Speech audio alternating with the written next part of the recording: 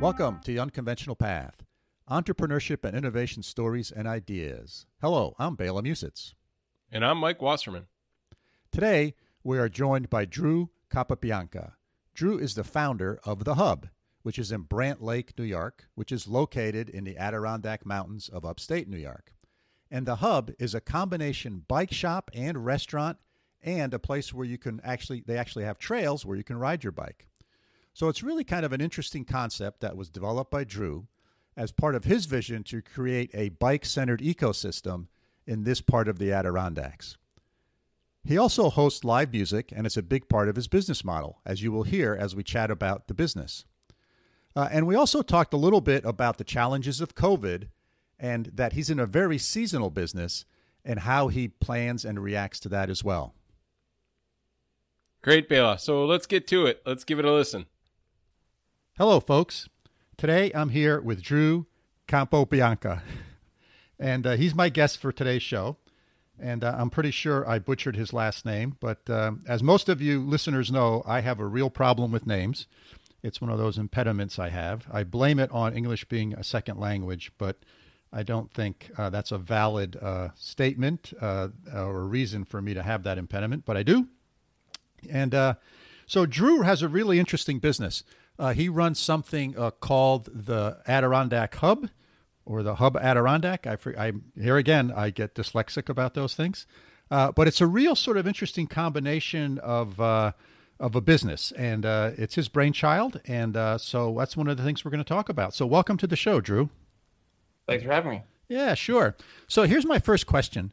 If you're at a social event and you meet someone for the first time and they ask you, hey, Drew, what do you do? How do you answer that question? I've heard that question on your podcast all spring listening to them, and I've had time to think about this, and it's still a hard question to answer.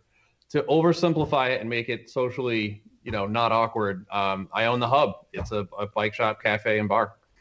Okay, well, that's pretty descriptive. I mean, most people know what those things are. Maybe not in that combination. So can you describe it for us a little bit as to sort of what the Hub is? Yeah, so it's essentially like a ski lodge or a golf clubhouse, but for cycling, for bike riding. And that's conceptually how it started.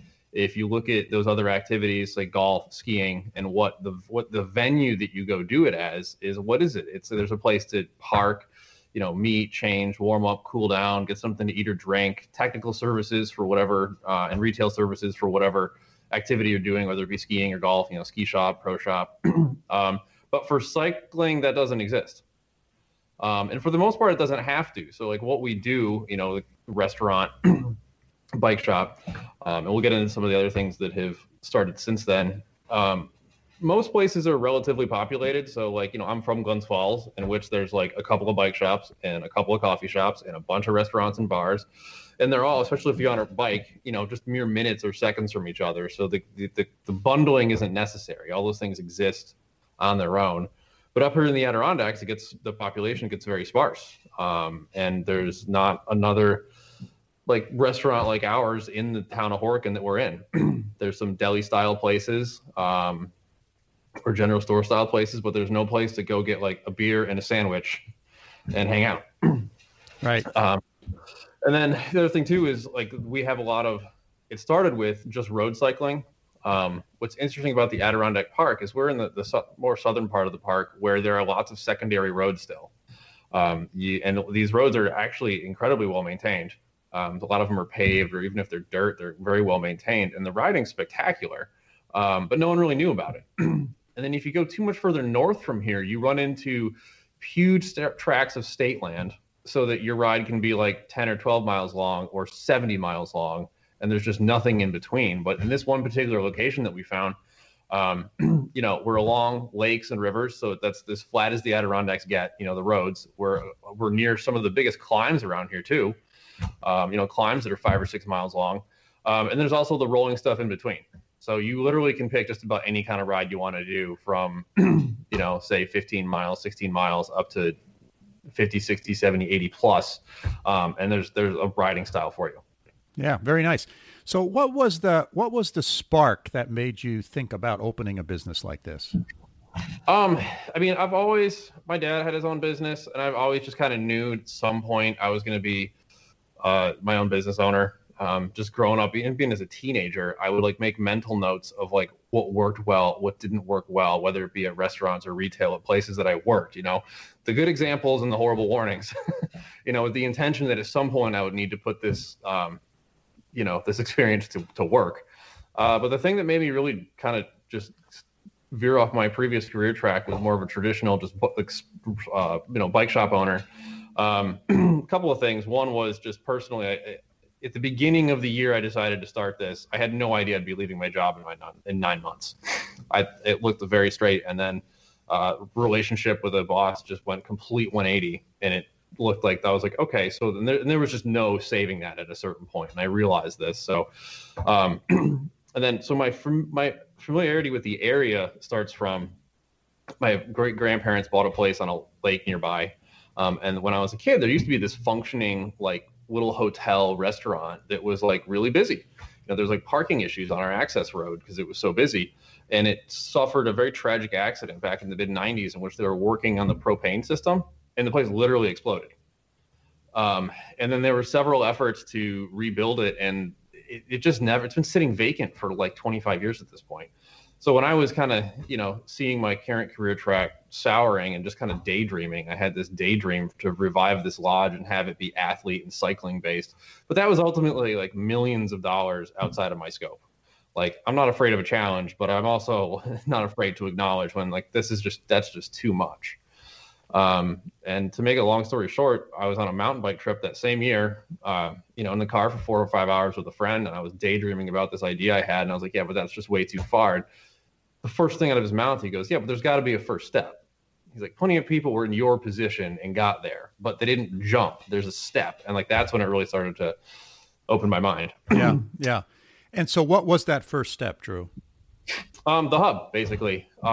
It started with me just daydreaming to my family about this idea. And then my dad told his friend about it on a bike ride, and his friend happened to own the building that we're in now. And it worked out really well because it's this one particular location that has like that riding variety that I said. If we were at that original location, you're at a hill at either end. Like anywhere you come, you're coming up a hill at the end, which doesn't provide that same experience, nor is there the variety of riding. And that's like, by the way, like 15 minutes from here. It's like not far. It's just maybe 10 miles. But this location was key. And he and his business partner had bought the place back in, before 2008 with big plans, and 10 years had gone by and there wasn't a tenant or any nibbles on selling the property. So they were in a position to try to make something happen. Yeah. Yeah. Now in the hub, at the hub, you do bike rides, group rides. Yep. You service and repair bicycles. Correct. You provide some food and drink. Yep. And so there's a lot of different things you do there. That encompasses a lot of different skills, right? It's not like you open just a restaurant and, you have to have a chef and some food prep people, but you have this combination. So how do you deal with staffing and the skills necessary to run an operation like that? So the biggest thing when I was identifying this, the hardest skill set to satisfy is the bike shop. Being a bike mechanic, there's no real career track for that. So I plan on me just being in the bike shop because I just assumed it was going to be impossible to find bike talent. But the restaurant industry, there's a lot more available talent to hire for that. I got crazy lucky and just stumbled across a guy locally. It's a long story, but I had a bike mechanic the first year. He needed a little bit of training for me, more professional training for me. And then for 5 years in a row, 6 years in a row, I ended up with friends that were in the bike industry that were incredibly skilled bike mechanics going through some kind of life change that allowed them to go just play in Brant Lake and fix bikes and pour beers all summer. It's like divine intervention type lucky. Wow. Yeah. The one guy, the problem with the best bike mechanics is they're usually destined for like an engineering degree. And that's exactly what my one friend had done. He'd been working in small businesses his entire life, and at 34 years old decided to go to study materials engineering at RPI. Yeah. So he had summers off for a couple summers. But this past year was the first time that the original model held. I hired someone to run the kitchen, basically the front, what they call it, and the restaurant side of things. And I just hold up in the bike shop, fixing bikes all summer. And it was funny because it's 6 years in. That was the first time we actually had that model. Yeah. 6 years, my luck ran out, but that's fine. That was the model for a reason. So you've been at it 6 years, I take it then. Yeah, 6 full seasons. Yep. And so describe your typical customer. That's really hard.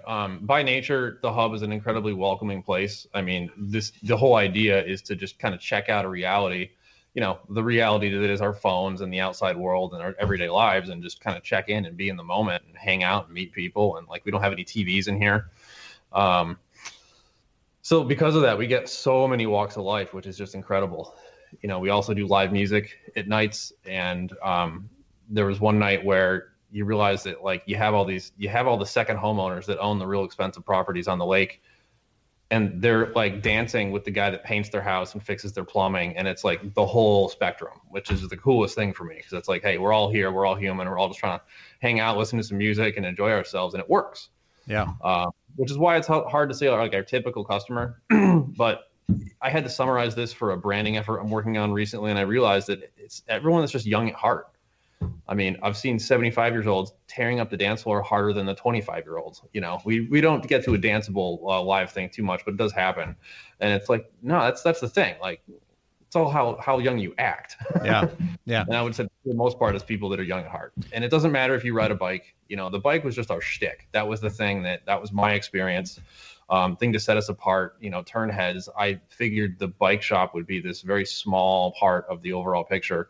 And it actually is we do enough business, it justifies an entire full-time position all year, which is just mind-blowing to me. Because I figured I'd be doing, a couple of repairs a year, not a year, so a couple of repairs a day. But it was busy up until this year, and then this year it was off the charts with the whole COVID. Yeah.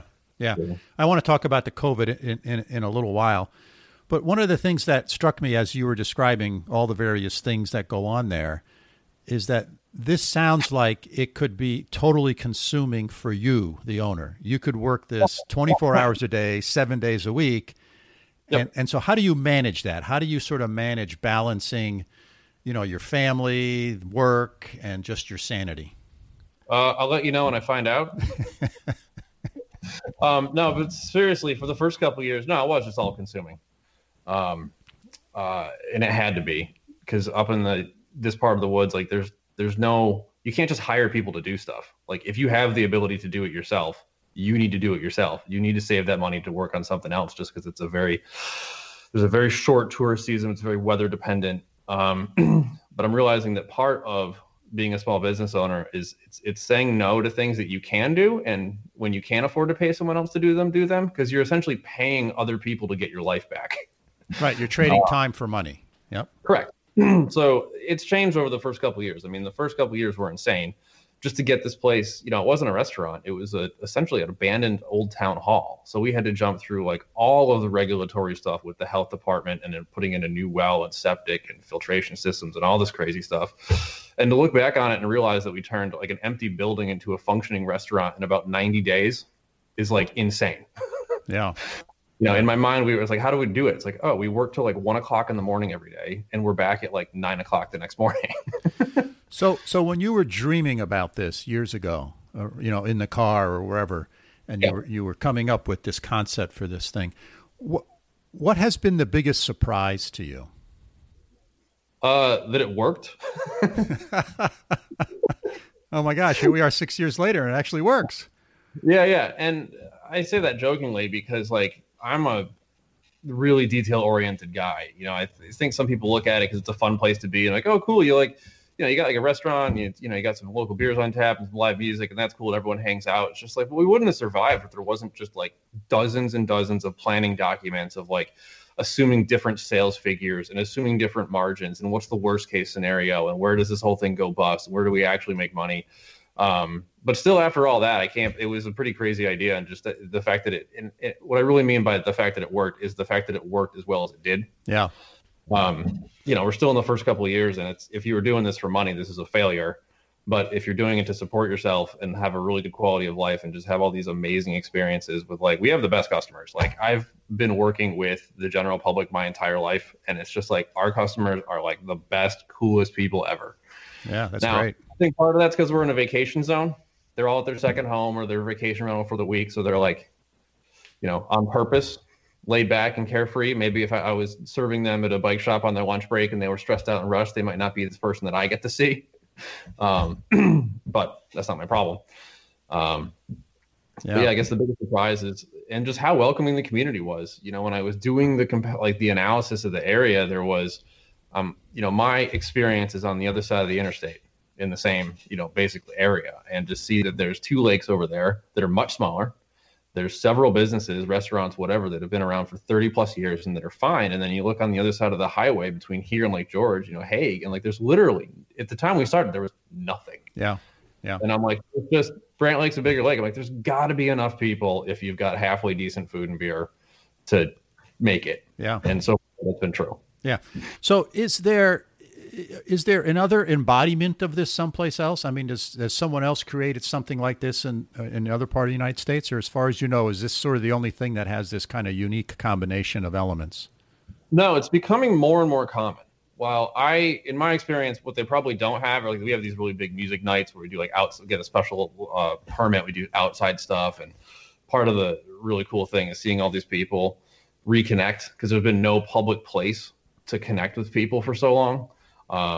People that reconnect after 20, 30 years, like that aspect of it, the community aspect of it, probably not so much, but there are definitely like bike shop, restaurant combos, bike shop, cafe combos. The most interesting thing to me is that part of the reason I left the traditional bike shop industry is because it was suffering. My dad sold auto body supplies for a living, and it's funny because it reminded me of like the simple stuff they tell you in microeconomics. Like, firms will continue to enter a market until there's no profit to be had, then they leave. But they don't discuss the human element of that, which is everyone worked harder for less money until they give up. Right. That's right. Which is awful. It's really awful. And I'm like, I know how this ends. I saw it in the auto body industry. Yeah. And with bike dealers, like the margins are just getting thinner and thinner, and you have to work harder and you're making less money. And like, I was like, I'm out. So where I'm going with this is that, there's a lot of bike shops that have added a food service component because it actually makes money. Like, they're not doing it like, wouldn't it be cool if? It's like they're doing it because they have to. They have to. It's to survive. It's the only, you take a slow moving, expensive seasonal widget you're trying to sell and move it into a like fast turning, high margin widget that you're trying to sell. Yeah. Yeah. So what's been if you were talking to someone who said, hey, Drew, I want to build something like you have out in some other part of the country, so it's not competing to you, what would be the big advice you would give them? I actually had this happen. I had a woman that was somewhere south of Albany come up and talk to me about this. And like, where's your bicycle mechanic help going to come from? Like, that's the biggest thing. Because if you don't have the talent in house, this isn't like any other industry in which you can just go hire people, or there's a college you can work with. Like, and this is another thing I'm trying to figure out how to solve this problem, is that there's no career track for bike mechanics. You don't say to your high school guidance counselor, I want to be a bike mechanic. Oh, okay, well, look at these programs or this apprenticeship, or there's a union or a trade school. Like, no, it doesn't exist. Like, most mechanics have my story, which is like, you're in high school, you get hired at the local shop. If you're lucky, they teach you how to do stuff, or, you just take the initiative and deal with getting yelled at when you did it wrong. And then you just learn from that. But there's no, there's probably a lot of kids out there that want to get into something like this, but there's no like, this is what you do. Right. And there are schools you can go to, but I mean, nothing just like welding or anything else. Like, you can go to a school and take all these classes and have certification papers, but like nothing beats hundreds or thousands of hours in the work stand. Yeah. And how do you solve this problem? Because every bike mechanic that I know, with like one exception, is over 50 years old, and there's no one half their age to take their place. Yeah. So what happens when all these guys age out? Yeah. So there's a shortage in general in the bike industry. COVID's only made that worse. And if you want to do this model, like, you got to start with the mechanical help. Everything else you can figure out. Yeah. You got to start with the rare skill that's really difficult to find. Exactly. And in your case, you had that skill. So problem solved. Check. Then you move on to the other things. So Yep. yeah, that's excellent advice. I mean, in every business, there's a critical skill, and somebody has to have it, and hopefully somebody that wants to hang around for a while is going to have it, because you don't want that to be a turnstile and people moving in and out. Yep. Yeah. Excellent. Excellent. So let's talk a little bit about COVID. So we're recording this on November 17th, I think it is, in 2020, and COVID's been around since March. The height of your season is the summer, right? Yep. So I would imagine you start picking up in May and start shutting down in September, something like that. Yep. And so how has COVID impacted you? Yeah, it's where to start. It's been really interesting. Going into it was pretty terrifying, because it's like, we're a restaurants and we usually open the first weekend in May with a big live music event, right? And because you're a seasonal business, you're like financially coasting on fumes, and then you reopen, and then things get going again and everything's fine, and you're like, but we're not going to reopen.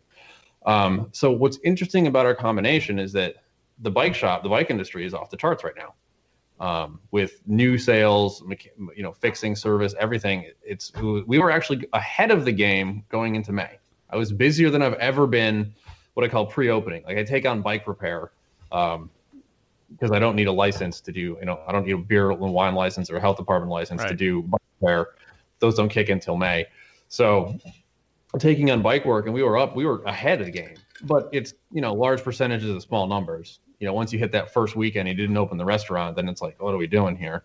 And then ultimately, we opened third weekend in May rather than the first. And basically only because I applied for and got approved for a PPP loan. I was looking at the risk of, I could just, with the way the bike shop was going, I'm like, we can just not open the restaurant this year. I can just be like Drew's bike shop this summer, essentially, and the bills will get paid, rather than trying to hire on people and throwing food away and whatever. But in the end, we didn't really need it. It gave me the confidence to open, and I had staff just waiting for the phone to ring to come back to work. So it worked exactly how it was supposed to. But there was also more people in the area than there ever are that time of year, because all the second homeowners from downstate left in March and never went back. Yeah. Yeah. By the time we were, because we opened with just takeout. That was the first thing. And takeout orders were pretty strong. We didn't know. I mean, so like I said earlier in the interview here, so much of our experience is the on-premise, like, hang out, meet new people, meet with friends, socialize, which was literally against the rules. Yeah, it's prohibited. Yeah. Like, and for good reason. Yeah. I didn't put the bar stools back out until after Labor Day, just because I didn't want to deal with people feeling too comfortable and, the mask hanging off the face. We took it all very seriously. And then as things reopened and things got better, I'm lucky, but I own a lot of the property around here. Like, I have plenty of space. Like, I could have had 100 tables 6 feet apart if I wanted to, because I own a big empty lot next door. I own the 2 houses next to here. So we were able to spread people out, and people felt safe coming here. We actually got a fair amount of business from people that were in Bolton Landing or up at a certain brewery that were just not comfortable because it was so crowded. And they came here because they could feel comfortable and safe, and they knew we were taking them seriously. So in the end, that coupled with one thing we haven't talked about is, it's not the hub, but it's directly behind the hub, is the hiking trail and mountain bike trail system that we built, and I built. And that was a huge boon, because that's all you could do this summer. Like, outdoor activities were off the charts. People that normally don't hike were out hiking because there's nothing else to do. Yes. So that actually fueled business. The food side of things was not far off of what it was previous years, but we were open less hours. But the one thing that did really hurt was the alcohol with food sales, because the bar was at like half of what it normally was, which is tough because that's a very high margin category. Yeah. Luckily, the bike shop was so busy that it made up for a lot of that. So overall, other than every time the phone ringing, me just wondering if it's going to be a contact tracer, or every morning waking up just wondering what the new, regulation coming down from the state's going to be about what we can and can't do, just the pressure and the stress of that. Like, we actually had a totally fine summer. Well, that's great. That's great to hear. As you think about your business, someone might say that providing all of these things makes the business much more difficult. and you should focus on one thing. I mean, that's sort of what academics, professors talk about.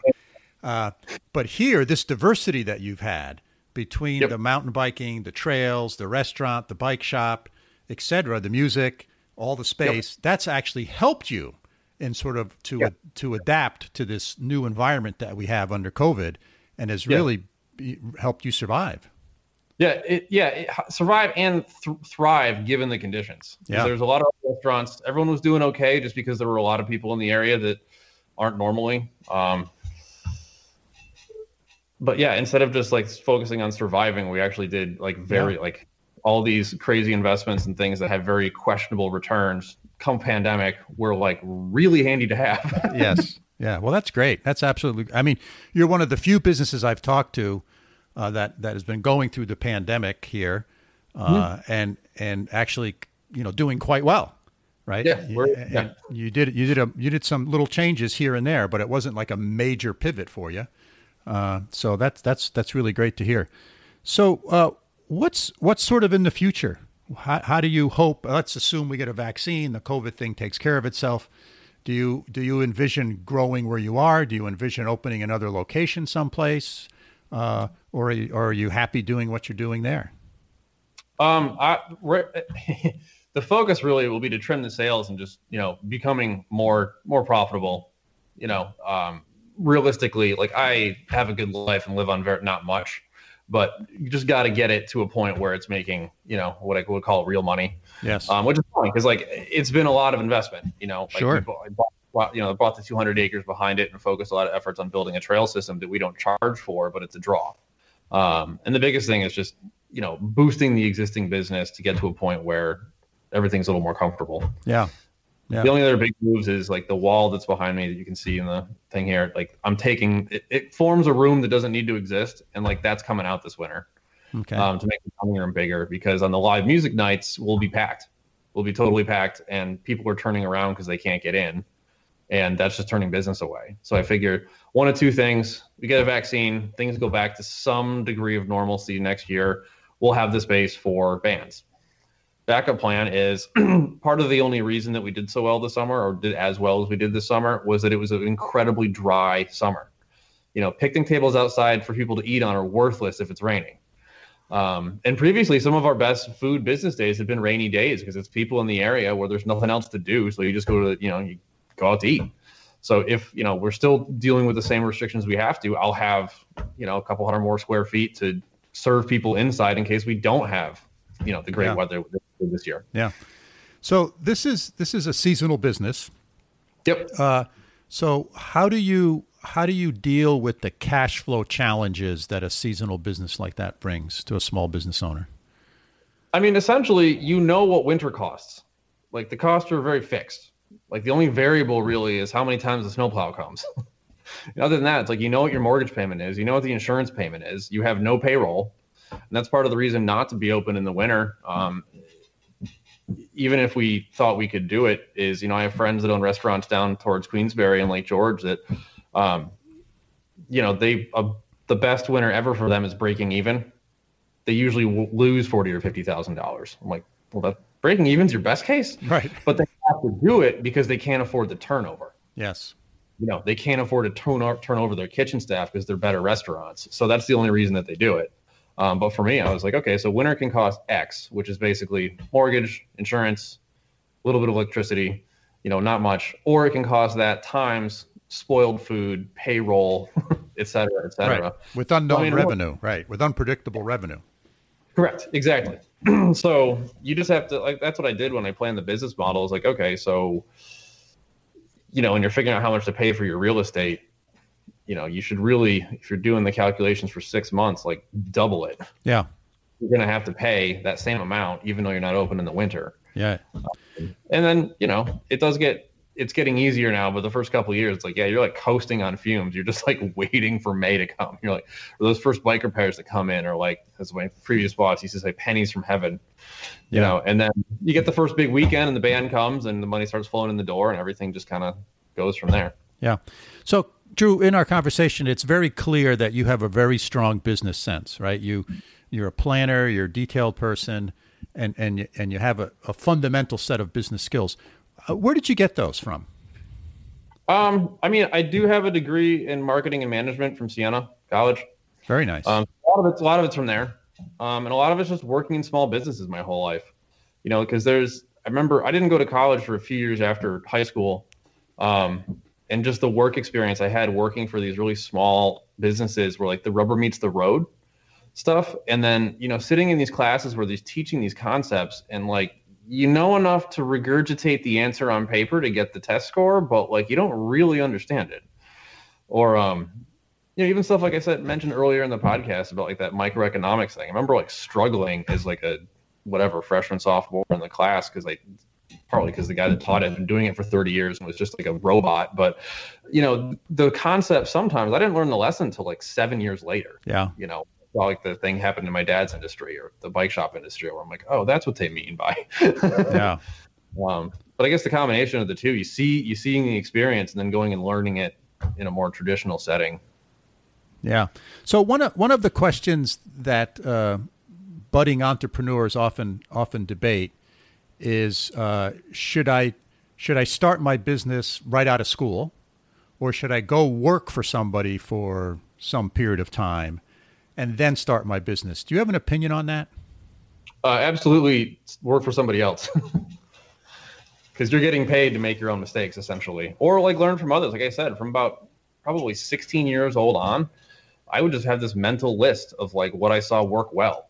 Yeah. Whether it be the way the manager treated people or like some kind of business process that didn't make any sense to me that was like, this is wasting time. Why are we doing this? But, just having you get that practical experience.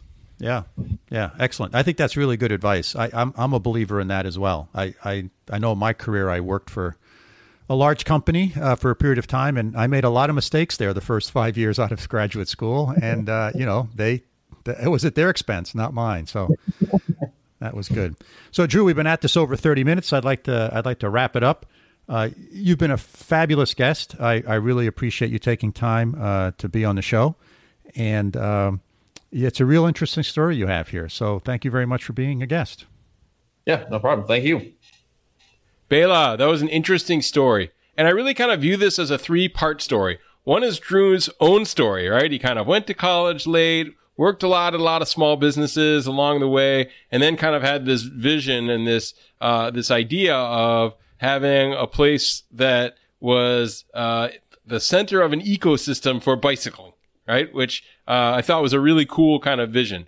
The second was his kind of response to COVID. I think that's a really interesting story, how in this very unique business, he had to be creative to kind of make it through the pandemic, at least so far. And third, which I think is actually the smallest piece of the story, but really interesting, to me, is this kind of educational aspect of trying to find a good bike mechanic, that there just isn't a lot there in terms of established programs to build a base of bike mechanics. Biking is huge right now, right? And all these people are going to need their bikes fixed. And how's that going to work? So I think that's an interesting kind of side bit that I want to talk a little bit about. But, first he found a niche, right? This was a niche and it was a growing niche. And what he did is not selling the bikes, right? But he's selling the complementary good. And that was this place for people to hang out about bikes, to eat and drink and kind of disconnect from the world and get on their bike and then go ride some more. And I thought that was kind of an interesting kind of idea of building this complementary product. It made me think of, the people who went to the Alaska gold rush, right, in the 1800s that weren't mining for gold. The miners didn't actually make a lot of money overall, but the people who supplied the miners, right, with the tools and the food and the beer and the pants and the everything else, right, the blue jeans, right, those were the people that did really well off the gold mine in California and Alaska in the 1800s. But this is kind of the same thing, is he saw this need and he built a business and it built a community around the idea over time. What did you think? Well, it struck me as when you think about a lot of recreational activities that we do, like if you ski or you play golf, right? There's sort of a clubhouse, there's a ski lodge, there's a place you go. So you do the activity, but after the activity, there's sort of a place that you can sort of collect and hang out and, trade stories, have a drink, have some food or whatever. So it's like more of a destination to it. And in other sports, whether it be hiking or bicycling, the end destination is your car, right? And you open the trunk and you take out the cooler and you have a sandwich and some drink, and you get home and you drive, and then you drive home. So here Drew is sort of taking this from a ski lodge or a golf house or golf club or whatever, and sort of said, let's make this give it more of a destination and give it a place where people can hang out. So I thought that was sort of an interesting angle on what he's doing. And so I thought that was really cool. And he's been very successful at it, right? He's been at it for a while now. And he's got himself a nice, successful business, which is, a lot of hard work. And he's built, when we talked about it, he acquired some additional land right next to where he has the building. So he's got trails, and he's really turned it into a one-stop shop to kind of go there, park your car, get some food. If your bike needs parts or fixing, he can do that. Go for your 3 or 4 hour ride, come back, have a sandwich, and go home. And it's a very nice place. Yeah, and then he loves music, so that's a big part of his life, and he figured out a way to build that into his business. So he hosts a lot of music events, and it goes nicely with the food and the biking, right, and the kind of the outdoors kind of approach. So that was really cool. So we've talked a little bit during this podcast at a number of times of finding ways to wrap what you enjoy and what you love into your business, and it can be really rewarding. And he's made that, I think, an interesting part of the business model. Yeah, and where this is located is vacation town. So there's a lot of second summer homes up there. So there's a big influx of people who sort of come there for the summer, but there's not a lot of restaurants around. There's not a lot of places to go to listen to music, etc. So not only is he sort of catering to the people who come there to ride their mountain bikes and to ride their road bikes, but he's also catering to sort of the summer clientele that lives there and providing them for a social outlet and music. And he's taken advantage of both of those, and he's mixed them together very well. Yeah, and even the weather, right? So when the weather's nice and people are out biking, that's great. People pass through essentially, but when it's raining, he said he does great business because that's their destination. There's nothing else to do outside, and there's not a lot of options in terms of museums and things like this. But so you go out to eat, and that's what you do when the weather's crappy. So I thought that was great. So really some neat insights there on starting a small business intelligently. Yeah. The other thing I thought was cool, and you touched on this in your opening remarks, is this notion of, and Drew talked about it a little bit differently. He said, when you own a business, there are some skills that are required for the business that are easy to find, and there's other skills that are very hard to find in your business. And in his business, the bike mechanic skill is really difficult. Well, lo and behold, Drew knows how to do that. So he does that. But when it comes to running the restaurant piece, the wait staff and the short order cooks, etc., that skill he can find in his local region and economy. So that's how he sort of divides up the work. And I thought that was sort of an interesting approach, right? To make a real good assessment of sort of what's the skill mix where I'm at, and are there things that I'm going to have to do just because I can't find people to do those things. And the skills that I can find, even though I may know how to do that, I'm not going to do those because I just need to figure out how to divide up the work because I'm not going to work 24 hours a day. Yeah, and he built that into his planning from the beginning. And remember, he said, I think, this was the first time in 6 or 7 years that he actually had to do the wrenching on the bikes. But it was great that he planned that into it, that he wasn't going into it with his kind of biggest weakness exposed in the HR aspect of the business. And that, that really spurs me to think. And, we have a lot of bike shops here in Germany. And there's definitely a lot of people who become bike mechanics, and it's a honorable profession. I think we probably pay a little more to get our bike service than I did in the States. But I think the people who work at the bike stores make a decent living. And here the weather's not so bad like in the Adirondack. So it's a year-round thing. And we have a lot of, it's one of the best places to live and be a bicycle commuter, a bike enthusiast in all of Europe. So and I bike to work as well. And it is interesting, and it's really gotten me thinking about how do these people become bike mechanics? And in the U.S., we've been talking about this a little bit. There's a real shortage of kind of skill-based work. We have this push that everybody should go to college and everybody should get a college degree, and kind of the vocational aspects of education are often looked down upon in the U.S. and not funded at the same level, and kind of the jobs that people do aren't always respected, I think, in certain parts of society. And this is an interesting phenomena. And so I thought that this might be worth talking about a little bit in terms of, how do we design a system where we can get people who are looking for meaningful work and jobs that they love, right? How do we get those people the skills that they need and get them into these jobs in a way that is affordable and effective?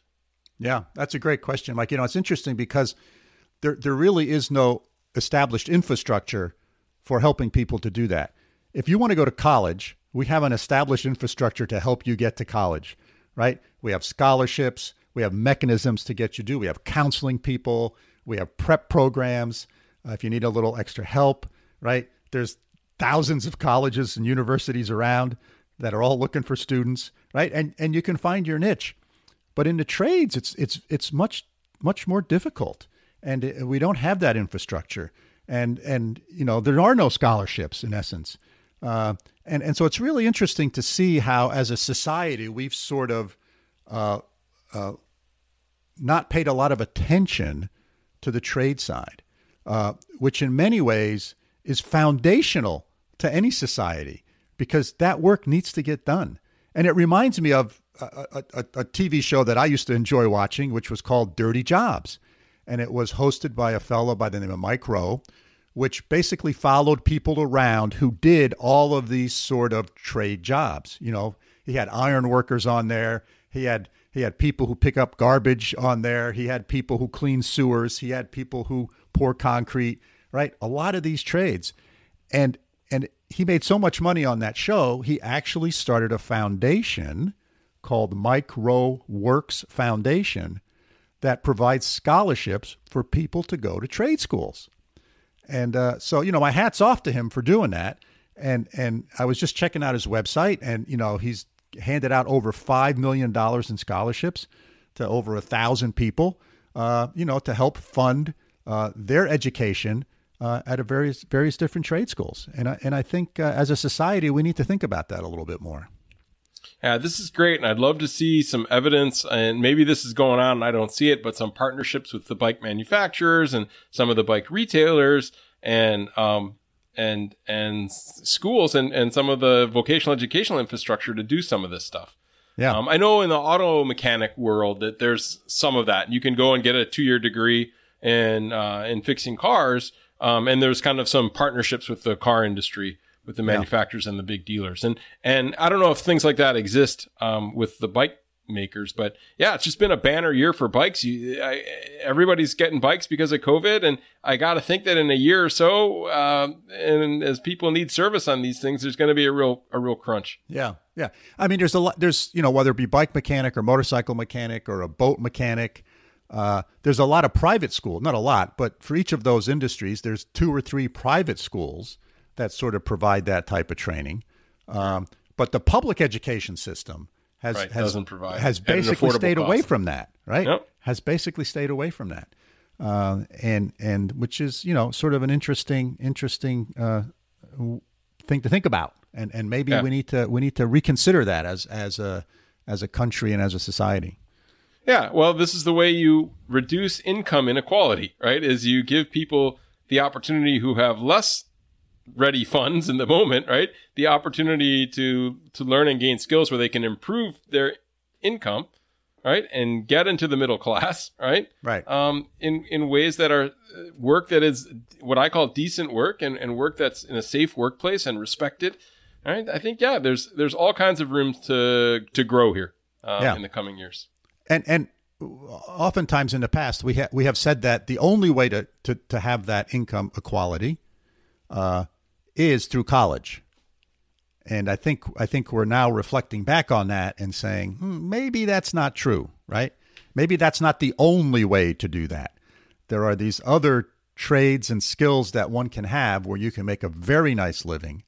Whether you're an entrepreneur or not, right? You can blaze out on your own, or you can work for a company, but there are probably other paths. There's additional paths besides going to university in order to do that. Yeah, one size does not fit all, and that's a myth. And when you're wearing something that one size fits all, it generally looks bad on you. It's too small or too big, right? You got to have multiple paths, right, to what I call decent work, right? Yeah. Excellent. Cool. Well, what do you think? Should we wrap it up? Yeah, I think so, Mike.